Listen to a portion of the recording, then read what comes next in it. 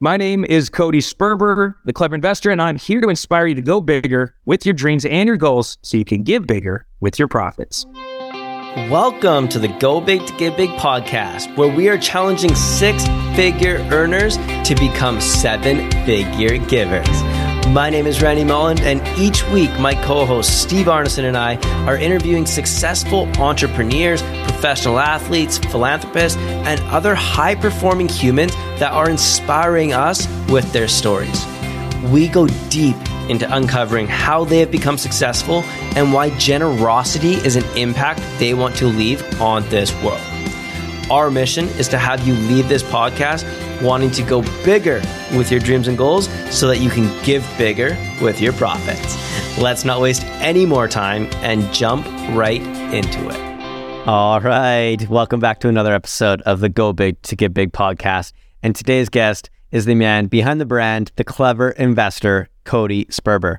I've been following Cody for a while on social media because he is so raw and real. And you'll find that in this episode. Cody is well known for being one of the first real estate investing influencers on social media and uses his social media presence to help educate and train thousands of investors on how to build wealth through real estate. On the show, we stay away from the real estate conversation and spend a lot of time in the self-development space and how more people need to be real with themselves and start learning about how they need to deal with their past traumas in order to show up as the best version of themselves. Along with all the self-development talk, we go deep into why Cody believes in giving back from his development company and how they have raised over $1 million from running live events. Cody is an incredible human, and I am super excited for you to get to experience the energy he brings to our podcast. So without waiting any longer, here is our conversation with the clever investor himself, Cody Sperber.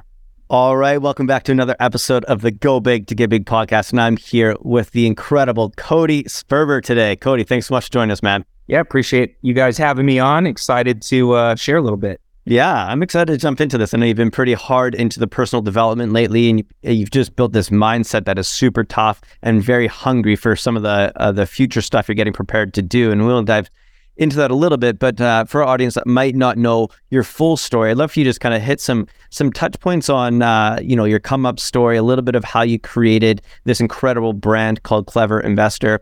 But I'd also love for you in there just to touch a little bit on, the moment that you realized that you were kind of like, oh, this is it. I'm going a little bit big. I'm gonna hit those followers. I'm stepping into the limelight, and I'm gonna go after some of that success inside your life. So in your story, if you can just kind of push people that way, that would be awesome. Yeah, so the short version is I didn't grow up with a lot of money, didn't really have a path. If you would have asked me as a little kid what I wanted to be, I would have said a ninth grade history teacher or a marine biologist. That was kind of like the dream job, and then I when I got older, we moved around a ton when I was a little kid. And so I was constantly moving state to state. I think I moved like 10 times by the time I hit sixth grade. And so I was constantly moving around, didn't really have a direction, never really kept a set of friends because we kept moving. And so there's a lot of uncertainty and turbulence in my life. And I just was going to high school. I didn't really like high school. I was bullied a lot. I was pushed around. I was a smart mouth kid with that is in like a 13-year-old's body. Like very late bloomer, like not the right guy getting fights. I was getting beat up all the time. And so I just was kind of like, I was lost. Honestly, I was smoking a lot of weed. I was lost. I didn't know what I wanted to do. And I graduated high school and I tried college for half a day. I went to community college for half a day. I made it like 3 hours and then walked off campus and never went back. I was so out of place. It just didn't feel right. It wasn't for me at that time. And so I was floating there for a while trying to figure out what I wanted to do. And you go to the only person that you have in your life, whoever that is. For me, it was my dad. And I said, Dad, what should I do? And he said, well, get a job, start a business, or go in the military. So I ended up choosing to go in the Navy. My dad was in the Navy and I chose to go in the Navy. Best thing that ever happened to me. Pulled me out of that environment. I stopped doing drugs. I started caring about my health. They teach you discipline. They kick your butt and they force you to level up and man up. And even though it was tough and I cried the whole entire time, I was a big baby about it. I came out the other end I made my bed, I shined my shoes, I marched straight finally, like I cared. I started to care and I started to gain some confidence. And I did my 4 years, traveled the world, had an absolute freaking blast. We can get into Navy stories in another podcast because those are a lot of fun. But then when you're getting out of the Navy, it's like getting out of prison. You really don't know what you're going to do. And unfortunately, when I was in the Navy, coming from Arizona, when I signed up, I had never been on a boat or a ship or anything like that. So I didn't know I get seasick. I get violently seasick. So my marine biology career went right out the window. And then when I was leaving the Navy, I went back to San Diego State University, and I talked to some of the history professors to kind of fill them out. They were like making fun of their job, right? They were like, we don't make any money. I have a second job. Like, it's cool if you love history, but you're not going to like get ahead in life. And so, fortunately, the MGI bill paid for my college. I went to college, and while I was there, I got really lucky, huge lucky break. A friend of mine flipped a house, made a ton of money, pulls up in a brand new Mercedes. My jaw hit the floor because we were broke as a joke together, scraping together a few bucks to buy a beer, and it's like sharing beers with each other because we had no money. And here he is with a brand new car. And I said, how'd you do it? And he told me about this real estate concept called wholesaling, and my mind was blown. And I was instantly hooked. I wanted to know more. I went down this huge rabbit hole. This is 18 plus years ago. No information online, no social media, just flying all over the country, going to guru seminars, buying every book and tape and course. And I fell in love with real estate. I really did. I fell in love instantly. I knew I had a path. I was obsessive over it. I dreamt it. I talked about it. I couldn't stop. It was like 24/7. I was hooked on real estate. Very difficult to do real estate. That's a whole nother podcast. My first year sucked, failed miserably. And it wasn't until I got a mentor that I finally started cracking the code and got ahead, did my first deal at the 14-month mark. I want everybody listening to think about this. Imagine you fall in love with something and you see that it can build you wealth. You see that there's an opportunity there. You love it. By the third or fourth month, all that new enthusiasm, that new relationship energy is fading away. By the 6th month, that voice is very loud in your head. And by the 9th month, your parents are sitting you down saying, you're making a mistake. What are you doing? Why are you doing this? And your friends are making fun of you. And all that big talk of becoming a real estate millionaire has gone right out the window. Now everybody's like, go get a job, And it took me 14 months. So do you have what it takes to stay the course for 14 months before you get your first deal? That was a tough thing for me. I probably quit 3 or 4 times through the process, but thank God I stayed with it and I found a mentor and I finally did a deal, and rest is history. I've done thousands of transactions, all as an investor. I had my real estate license for a very short period of time, but that's not what I am. I'm a real estate investor. I flip houses. Now, 18 years later, I've dominated the business. I've probably done 3,000 or 4,000 deals. I own a development company called Green Elephant Development. We are a for-purpose business. This is part, the big purpose of your podcast and why I'm even on. I built into the business model, a give back component, which we can talk about. And I bought a title company, and I own a wholesaling operation and a lending company, and I parlayed my real estate riches into like 7 other businesses. I own a supplement company, a software company, a data company, a VA company, feel like I'm missing some. I own like 7 businesses, and it's all stemmed from staying the course in real estate, never giving up, cracking that code. And yeah, now I'm known because I blew up on social. In 2011, 12, 13, I really leaned into different social platforms. And I was the first big real estate influencer out there that really used video marketing and content creation to get my message out. And that's how people know me. They know me as the clever investor. They follow my pages to get daily inspiration and entrepreneur conversations, some financial literacy conversations. And I'm like one of those real raw guys. Like if I'm like getting my butt kicked, I'm talking about it. If I'm winning, I'm talking about it. If I'm going through marriage problems, I'm talking about it. Because that's real. Being an entrepreneur is tough. I think that's something that's been super attractive about following your social and being in your circle is just knowing like you are real and raw, and the way you show up is the way you show up. There is no candy coated nothing on social media versus in person versus at events. Like, you are who you are. And that's one thing I love. And the leadership quality or trait is something that you've been, has obviously been a part of your life. You won an award in the Navy for leadership and team leader and stuff like that. Has leadership always been something that you're aware of, that you've had that quality or trait? Or is that something you had to learn once you got into the Navy, or even after, that you had this ability to be a leader and run teams and things like that? Well, just think about what I said. I'm moving from state to state. I'm kind of intellectually or from like my wit was very quick. My processing was always really fast. I always had ADHD. I was a very sharp kid, but I was a very immature kid. And so you fail miserably. A lot of friendships fail, a lot of relationships fail, and there was a lot of loneliness, a lot of sadness, and you start to develop an ability of human connection, an ability to influence and persuade. And it started very slowly as a kid. And then as you become an adult and you get into business, I was so naive in the beginning. I thought everybody was nice. I thought everybody wanted to collaborate. I thought everybody wanted to help each other. And then you do a real estate transaction, and it's cutthroat. Everybody wants to kick your butt and push you out of the deal and push you around.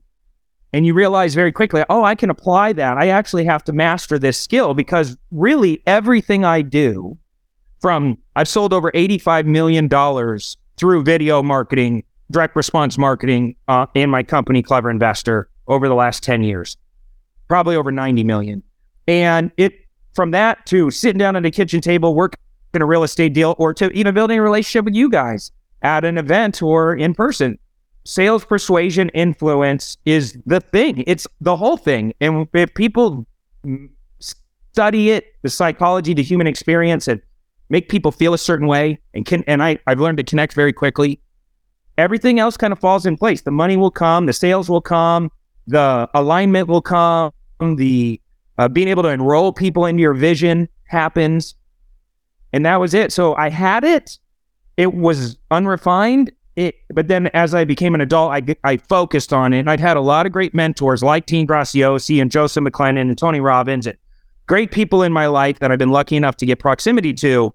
And I just study their greatness. That's their greatness, and I want some of it, so I study it. That's incredible, man. I love that. And it's a perfect direction I want to take this a little bit now. It was getting into some of that personal development space.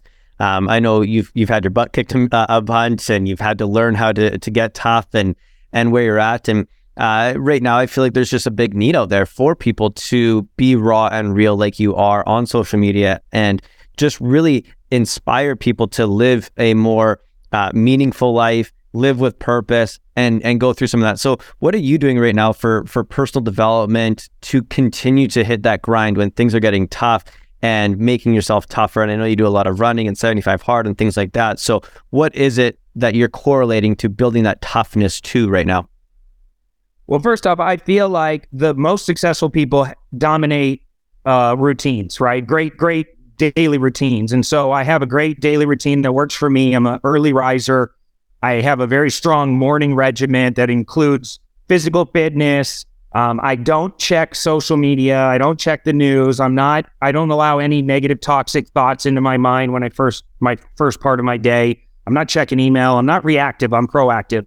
And so that was a key part of it. I took that from the Navy and applied it to life. They caring about your mornings and your routines. And so that was part of it. I don't waste downtime, meaning like I don't sit around and watch sports. I don't sit around and watch TV. Like if I have any free time, I'm listening to personal development audiobooks or podcasts. You mentioned 75 hard. That's a great, it's if you don't know what that is, it's a physical fitness type of challenge, but it's really mental fitness. It's 75 days of really mentally pushing yourself and pushing your boundaries. I've done it 3 or 4 times. I love it. It's very difficult. It's great. It does physically change your body, but it really mentally makes you tougher. Being an entrepreneur, you obviously have to be tough. You fail enough. You sit in that pain. And I say this all the time, like pressure will, crack a pipe or make a diamond. It's like really up to you and we get paid for pressure. When you really think about what we do, our job as entrepreneurs is always to think big, and try to get involved in the biggest thing we can and solve the biggest problems we can. I don't want to deal with small problems. I want to deal with big problems. The challenge is when you first start, you're not prepared to handle big problems. You're not strong enough yet. And you got to gain those skills and capabilities through a lot of studying, a lot of mentorship, a lot of personal development, trial and error. And so while I do all that personal development stuff, and I'm not talking about the woo-woo manifestation crap. I'm talking about like putting in real work where you're going to war on your bad habits. You're identifying the things that are holding you back, the drugs, the addiction, the porn, the overeating, the wasting time, the chase for achievement. A lot of people hide their pain by chasing achievement. You know, I was one of them. I know. The real work doesn't come from reading or listening to those things or doing 75 hard. The real work for me comes from really understanding your inner child, knowing that where that pain comes from and knowing how to connect with yourself and love yourself. I cannot give what I do not have. If I'm in a relationship, I can't love you unconditionally if I don't love myself unconditionally. And it took me a long time to understand that. Like that really, when you're born with this like innocent inner child. It's a beautiful child. Like if I asked you to write down your the things that your inner child is, right? You might say it's artistic and it's creative and it's fun and it's energetic and it's wholesome and it's loving and it's caring. But then as we go through life and the environment or relationships, maybe you grew up in an environment where there's addiction or abuse or lack of love or chaos or uncertainty, that changes you. And you fraction off this wholesome inner child, and all of a sudden you develop a secondary child, right? And that secondary child is just trying to take control, just trying to like have some stability. And that's the one that as an adult desires achievement. That's the one as an adult that goes into the addictions and hides the pain. And for me, I got really good at compartmentalizing pain. And I'm going deep here, guys. I'm sorry. But this is important because there's a lot of people that never get to their full potential because they don't address this one thing. I had to step back and go to real therapy. It's like having open heart surgery on your inner child. I went to a week-long intensive, 13 hours a day, 7 days a week, intensive therapy, EMDR, horse therapy, 40 hours of one-on-one, 30 hours of group therapy. I did acting therapy where I had to act out my pain. Like, you have to go deep, and EMDR is like these buzzers and this light bar, and like, you have to go so deep and go back. I built a trauma egg. I've never even heard of a trauma egg. A trauma egg is literally everything that's ever happened in your life chronologically with the meaning behind it, what you did about it, what should have happened, what you would do differently. And what you realize is you have these fractional things that happen to you. And I got good at compartmentalizing. I got good at varying. And it wasn't until I really went deep and I got to the point where that 13-year-old kid that was out of control, that was losing friends, that was immature, that felt like I had no hope in life, that was hiding behind drugs, I had to go back and address that kid and really look him in the eye and say, you know what? It's unfortunate some of the crazy things that happen in your life, but I love you and you are loved and you are safe and you are wanted and when you start really connecting with yourself, your relationships, everything starts opening up. So that's the real work. If you guys can look in the mirror and say, you know what? I'm a fat mofo right now. I'm out of control. My eating's out of control. Or I watch porn 3 times a day. This is out of control. I need to stop this now. Or I'm not able to connect with my significant other because I don't even love myself. And I'm hiding in work. And I'm using achievement as the vehicle when I'm failing miserably spiritually or I'm failing miserably in my relationship. Until you address it, you will never unlock the next level and really be able to go big and make lasting impact. Dude, Cody, I'm so glad that you made that distinguishment between like that physical fitness element and that like get tough aspect of the personal development, which I think there's a place on, and those challenges are very rewarding.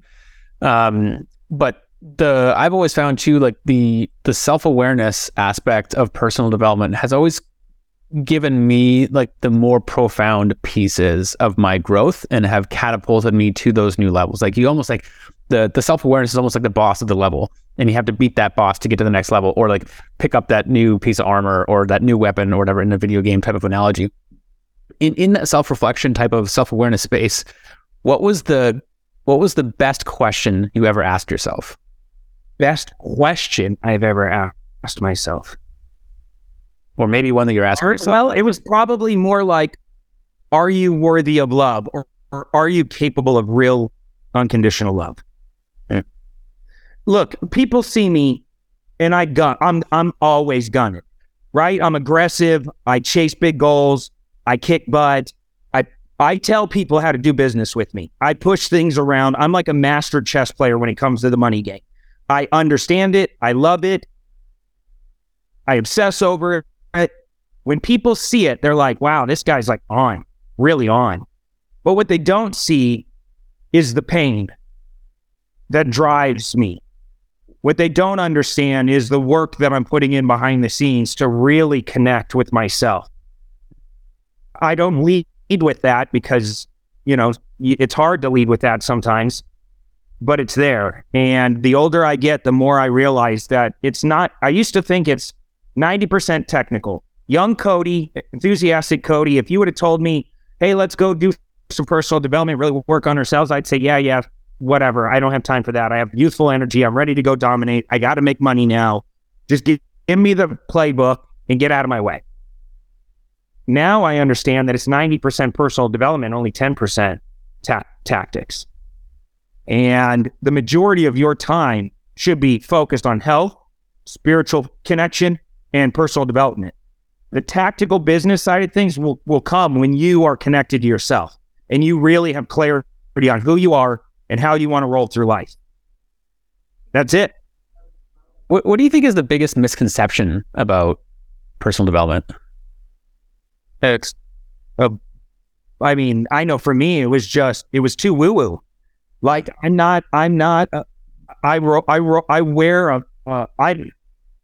nothing wrong with feminine men or men that are really soft. I think there's a great thing about the soft side of a man. I just carried my masculine as a shield, and so the woo-woo didn't connect with me. I didn't want to slow down and do breath work. I didn't want to slow down and do manifestation or journaling. Like that to me was homework and painful, and it sounded like nails on a chalkboard. However, I will say this, my wife is a somatic release breathwork instructor. When she first started getting into it, I refused to do it for like a year. I finally went and relented and did it. One of the best things I've ever done. To really take a time out and connect. I went so deep you go real deep in these sessions, and the connection, the empathy for yourself, the clarity that you come out of these things with, like this stuff really works. And guess what happens after I take just a little bit of time to work on myself and go deep? My next couple weeks, I'm on absolute fire. I'm murdering every conversation. I can see the future. Things are super clear. I'm confident. I have unlimited energy. Yeah. And it's because I slowed down long enough to just connect. And so that's it. That's the secret sauce. Yeah, I love this personal development talk, and I'm sure we could spend hours here going deep into it. I want to pivot just a little bit right now and dive into your new venture that you're going on, where you're starting a podcast, which is cool. I think it's called the Cody Sperber Experience or whatever it is. And so what made you want to start a podcast and get deep into these conversations? Because I've listened to a few of your episodes, and you don't just do a quick fluff episode of how do you make millions. Like you're going deep with people and asking questions to get them to open up in ways they never have before. So what's exciting you about it? What is it about? And where did the idea come from? Yeah, so it's called The Clever Investor Show. And I've recorded maybe like 15, 20 episodes so far. I've been working on it kind of secretly behind the scenes for the last like 6 months. Being Cody Sperber is great. I have a lot of great connections. I've worked really hard over the last 18 years to build some relationships with the top authors, speakers, trainers, mentors thought leaders in the entrepreneur space, and the health and fitness space. And I'm just fascinated by success. I believe it's your obligation. I don't think it's an option. I think it's your obligation. And Ed Milet has a great conversation he does about being the one. And I've always felt that way. In my family, I'm the one. I'm the one that went to college and got straight A's. I'm the one that, and I'm bad at school. Like, I had to work really freaking hard. I'm the guy that dropped out after 3 hours, and then to go back after the Navy and dominate and get straight A's, I had to really set a goal, work really hard, and probably 10 times harder than anybody else, because I'm just not naturally smart like that. And to graduate and then to become a millionaire by 28, a multimillionaire by age 30, like, how did I do it? I was a weed smoking moron, and here I am killing the game. And I was the one out of all of my friends to light up and kill it. And when I see other people killing it, I want to study them and understand them more. But I don't really care about money. I never have. Money to me was just a tool. In the beginning, I thought I was going to make $4,000 a month. That's how big my thought process was. I'm like, if I could do real estate, make $4,000 a month, I'm set for life. And then you hit it, and like any goal, the post moves, and eventually you set a bigger goal and a bigger goal, and your confidence grows. And next thing you know, you're like, is it insane for me to think I can make $1 million in a month? Is that insanity? Like, that is kind of insane, but let's go for it. And then you hit it. I made $8 million in a month. And it's just like, I don't know how I did it, but we did it, and now I'm looking at it like, how do I make $100 million in a year? And it's only because I'm exposed to these people that I'm interviewing. And it's not really, to me, what's interesting is that the money, it's more the understanding of like what you're asking me, like, how do you roll through life?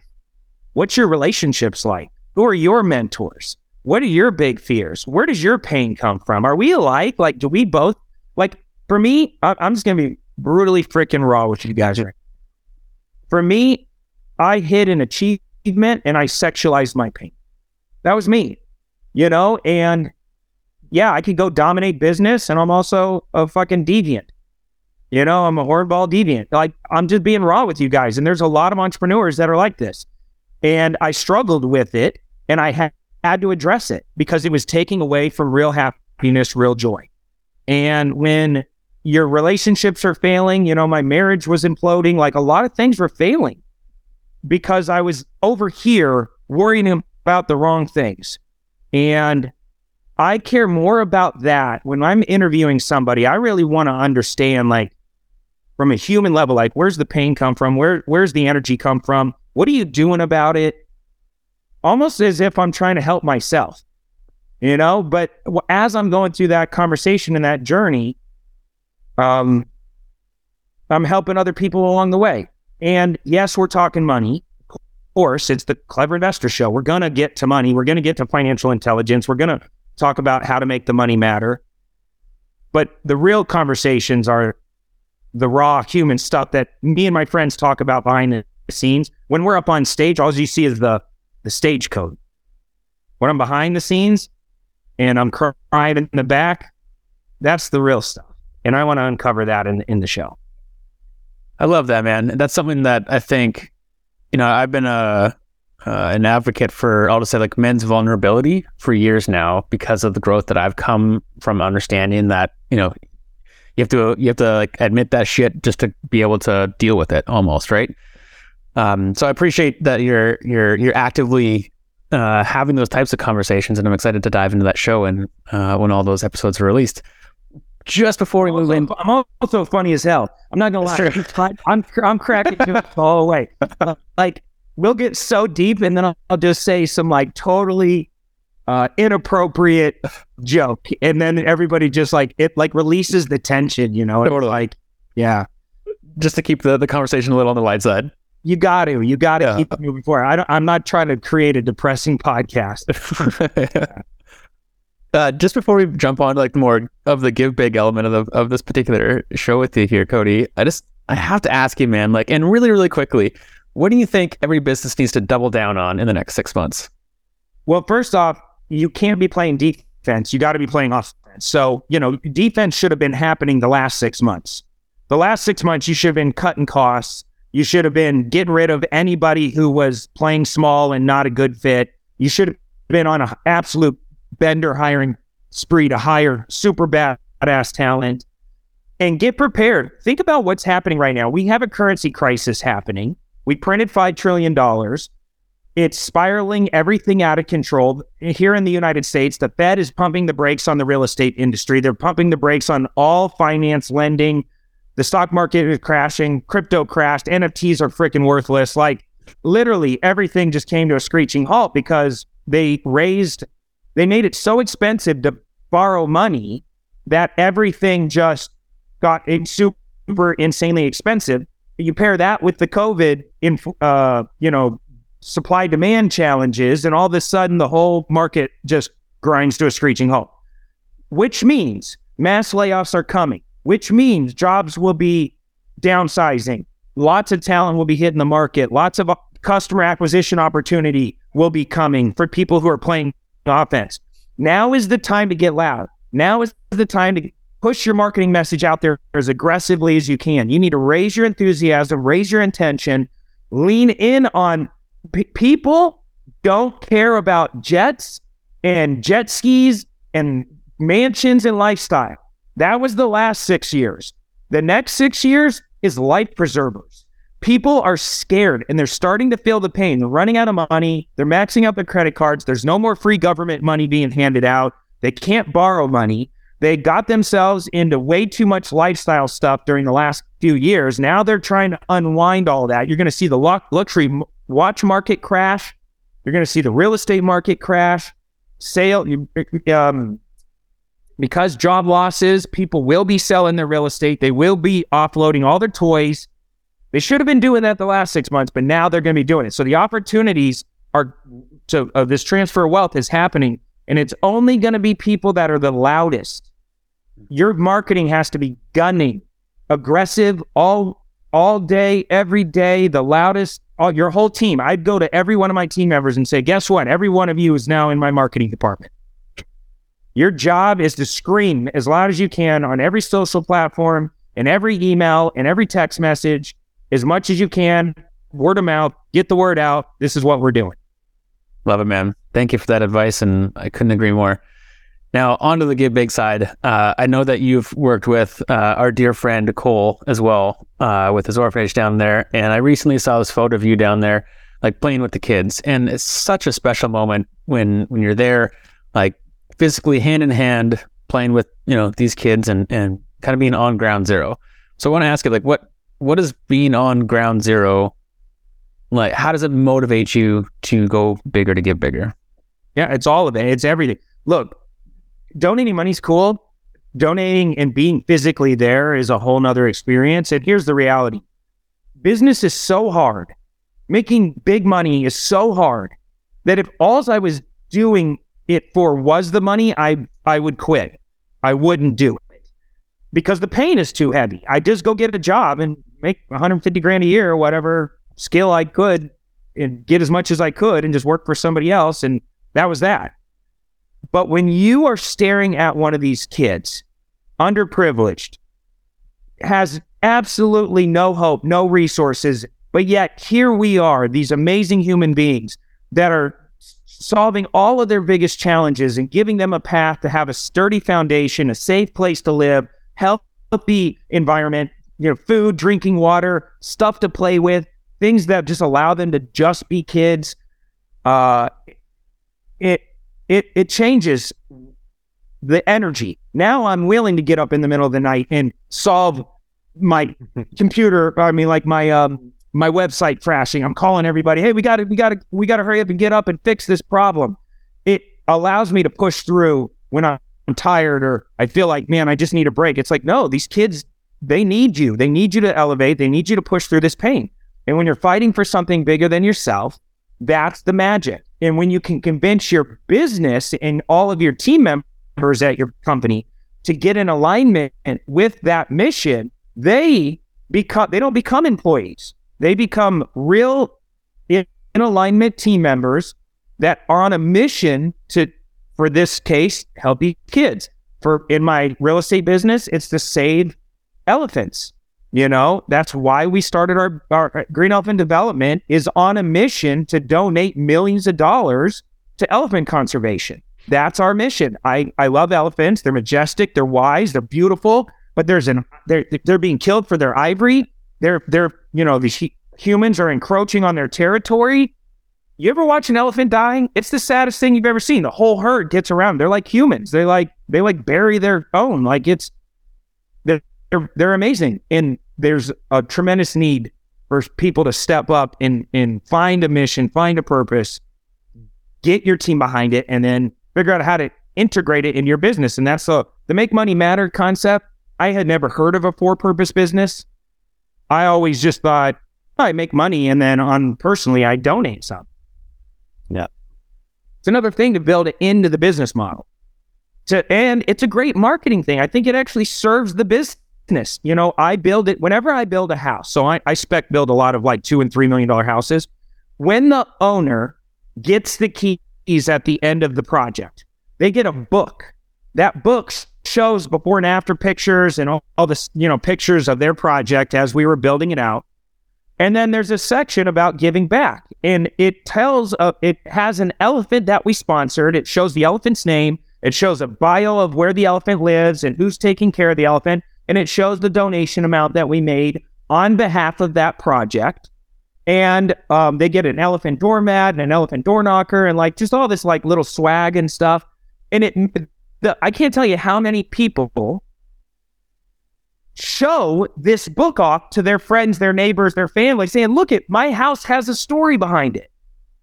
By building and buying through Green Elephant Development, they're saving elephants. You should talk to them if you want to build a house. And we've gotten so much business just by integrating and making our mission built into our business model. Creating that experience is so special. I've heard you talk about it so many times, and it's just so smart marketing wise, but it's also you're genuinely doing it because you're a good human. You want to do that anyways, and then you're just benefiting the marketing side to your customers on the other end to show them what you're doing. I love it. It's so smart and so cool. One of the other things that you're becoming a very big fan of is you and Cole host a bunch of events, and you guys have raised some insane amount of money at events. What's that experience like for you when you're up on stage and you're raising that kind of money? And we're talking, multiple 6 figures per event. You guys do a few events. I think you're over 7 figures now, almost on what you've raised. What is that initiative as well when you have that attention from stage to raise money? Yeah, just in 2022, we raised over $1 million. So it's fantastic. You know what it is? Our events aren't like a lot of events. It's not like a pitch fest or anything like that. We're really there. We're teaching. We're hanging out. We're having a great time. We're learning together. We're masterminding together. And it becomes like this energy, this community.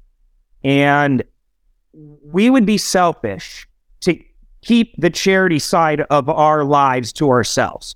And when you open up and you share with the attendees of the event, you'd be surprised how many of them say, yeah, I want to get involved in that. How do I get involved? I would love to go down to the orphanage and help these kids. I would love to support, maybe cancer research or, saving wild animals.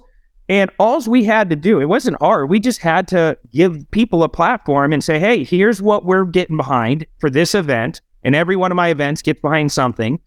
I knew that, so Cole actually owns an orphanage in Mexico.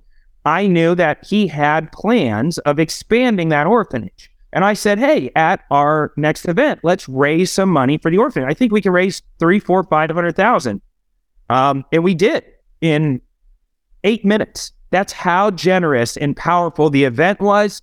We were all blown away. Cole was crying. Sonia's crying. I'm crying. I'm just like, wow, the giving spirit in this entrepreneur community was just overwhelming. And guess what? That money was immediate, 100% of it, not 90%, 100% went towards exactly what we said we were going to do. We bought all the land next to his original orphanage. We're building the medical facilities. We're building the sports facilities. We're building all the other living compound and structures and just stuff for the community. It will radically change this community in Mexico. This one event will radically change the community. How do we do that in everything we do? Mm-hmm. Now I'm motivated to go throw 3 more events because I know, not only are we going to learn and mastermind and network and have a good time, but we're going to actually make a pretty big impact by the end of the event. I love it, man. That story is just giving me goosebumps, and I'm excited to watch the journey. You know, I've been down there a few times now, and the impact that you guys are having, and it's just incredible. You know, watching some of the kids grow up over the years, it's been a delight, obviously. And speaking of goosebumps, is there a moment of giving that you can think back on that doesn't have to be the biggest check you ever wrote or anything like that, but is just like pulls the heartstrings for you every time you think about it?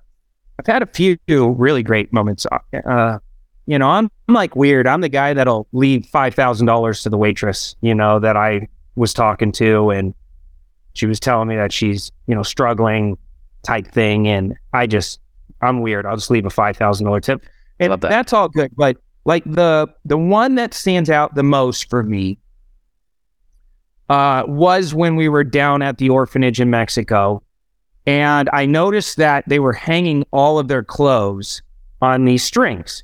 And there was hundreds of garments strung all over all these strings. And these poor ladies were like hand washing. Excuse me. They were hand washing all the kids' clothing. And I'm like, don't you guys have washer and dryers and stuff? And they're like, no, they broke a while ago. 30 minutes later, we had washers and dryers showing up, brand new washers. I just went down and I bought a bunch of washers and dryers. I'm like, this is crazy. Like these people, the simplest things we take for granted. I wanted to donate and give them that. So even though that was not, we weren't planning on or budgeting it, I just did it out of my own pocket. They were crying. These ladies were crying, and they were crying on my shoulder. And it was the most beautiful moment. Because something I don't ever think about, that I totally take for granted, made such a massive impact on them that for an hour, they just kept coming up to me, thank you, thank you, thank you, thank you. And it just felt so good that we could solve a problem like that without even thinking. I never even thought about the money. I never missed the money. It was not even a thing. It was like, yeah, I got it. Let's take care of this. So that probably was my favorite moment. That's beautiful, man. Yeah, I just wish I could do more. I want to do more of those moments. Yeah. You know? And I want to be there on site when it happens. Yeah. I think there's something about physically donating your time that's a little different. Like when I donate to the elephants and stuff, I don't see it all the time, you know, but when you're there, it's crazy. Charlie Rocket does a lot of that stuff where he just makes dreams come true. He just drives around and hears people's dreams and then just delivers on them. And I think there's something so profound about that. So, but as we wrap up our interview here, it's been phenomenal, man. You've just delivered unstoppable gold this entire time. So I'm fired up for it. But we do have one last little segment for you. It's called the giving round. Just some questions about giving, rapid fire answers. Are you ready for them? Hit me. Cool. Brag on one charity that you like that isn't Green Elephant or Make Money Matter. One charity I like, I would say Chandler Compadres. They're a local men's group here. They raise money for underprivileged kids here in my community.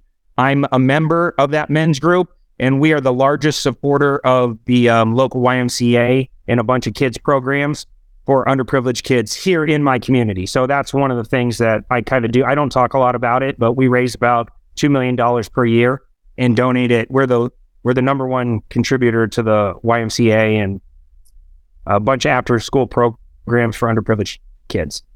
That's awesome, man. What would get you more excited? Donating a $1 million check or spending a week physically helping others? Donating a $1 million check. I think that would make more impact than me actually being there helping. Although I would personally get more rewarding feeling being there, but I would make more impact with $1 million check. Man, who inspires you with their giving?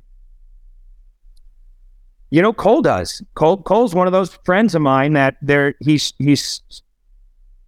probably made the biggest impact personally when it comes to making my money matter. Not only did he teach me about for-purpose businesses, but the guy owns a freaking orphanage. You know, it's like I don't have many friends I could brag about. And like, yeah, yeah, my boy owns a jet. I'm like, yeah, my best friend owns an orphanage. So there's that, Awesome. Do you think that entrepreneurs should include a line of giving in their business from day one or after they've seen some success and have some money in the bank? I think it would serve them to do it on day one because it does make you fight for something bigger than yourself. And I think it's easy to integrate into your whole operation. It's great for marketing. It's a good story and it makes you feel good. Beautiful, man. What do you think of, or what's the first thing you think of when you hear go big to give big? I think people are playing way too small. There's way too much need out there and you can impact a lot more than you're currently doing. And it's your obligation to go big. It's your obligation to be successful. Why? Not because, you got to be the one to become a multimillionaire. It's what you're going to do with it, right? What legacy are we going to leave this planet when we're gone? They say you die 2 times, right? They say you die 2 times, when you die and when people stop talking about you. And for me, I want people to talk about me forever because of the impact. They're never going to talk about me for my real estate portfolio. This is not going to happen. But they will talk about me if we have orphanages all over third world countries that are uplifting underprivileged kids. Your success is somebody else's miracle. In one word, describe the feeling you get when you give. Grateful. Love it, man. Beautiful answer. On the final question we got for you, I know you've been asked this question. I know you got a good answer for me. So do you believe that money can buy you happiness? Yes, in a way. Because you can make a lot of impact with it. Real joy and happiness doesn't come, it comes from the internal work that you do, but it comes when you really are connected and you're able to show love and solve big problems and really help other people. For me, I float through life when I'm giving and when I'm supporting others and providing for others. If I make it all about me and it's a very selfish energy, I can never have enough, right? It's a negative thing. So yeah, absolutely. I think money can buy you happiness, but not luxury items. Yeah. I think that's the distinction. I bought a Rolls Royce one time. It's a true story. I bought a Rolls Royce one time. I thought, man, I've wanted this car my whole life. It was all black, murdered out with 24-inch Forgiato rims, white interior. It was a Mansouri Ghost. Hey, for car guys out there, you're going to know what a Mansouri is. Spent a fortune, $500,000. I had the car about 6 months before I gave it away. Wow. And when I say I gave it away, I gave it away. I gave it to one of the people that worked for me, my number one sales guy. I said, hey, you like the car more than I do. You can have it. Because what I realized is the car wasn't what I was really wanting. And you talk to rich people all the time. They're like, yeah, I've always wanted the Lambo, or I always wanted the ability to do certain things, but that's really not it. Once you have it, you're over it within minutes and you're on to the next thing. Love that answer, man. That is so amazing and so spectacular. And Cody, man, we could not be more excited for you to come in and just everything you've shared with us. It has been a phenomenal episode. You've just enlightened us so much, and I hope inspired anybody that listened to that, because that was absolute fire that you dropped the whole time. I want to give you a second to brag on yourself. Where can people find you? Where do you want to push people? How can they just get more of your content to be more involved with you? Yeah, so I'm at Clever Investor on all social platforms. My YouTube channel, if you're into financial literacy or entrepreneur talks, making money as a real estate investor, you're going to want to go check out the Clever Investor YouTube channel. But really, come listen to my podcast. You know, you're listening on a podcast right now. Come listen to my podcast. See if it's something that you resonate with. We'd love to have you as a listener. The Clever Investor Show on all streaming platforms, wherever your podcasts are living, and also on my YouTube channel. So search for Clever Investor Show and you'll find it. Beautiful, man. Well, thank you again for coming out and inspiring us to go bigger with our dreams and goals so that we can give bigger with our profits. And just so excited to watch what you're going to do in the next few years here as you amass more wealth and do more good with it, man. So thanks for coming on. Appreciate you guys. Thanks, Cody. Thank you for listening to the show. If you know someone who's an example of go big to get big, we would love if you could share this with them. We want to get our message out to as many listeners as we can, and it all starts by having people like you share it with your friends. Also, if you enjoyed the show, take 30 seconds and give us a 5-star review. It's a simple act of giving that is free for you, helps us grow our message, and in return allows others to find us sooner. And until the next episode, remember, always go bigger with your dreams and goals so you can give bigger with your profit.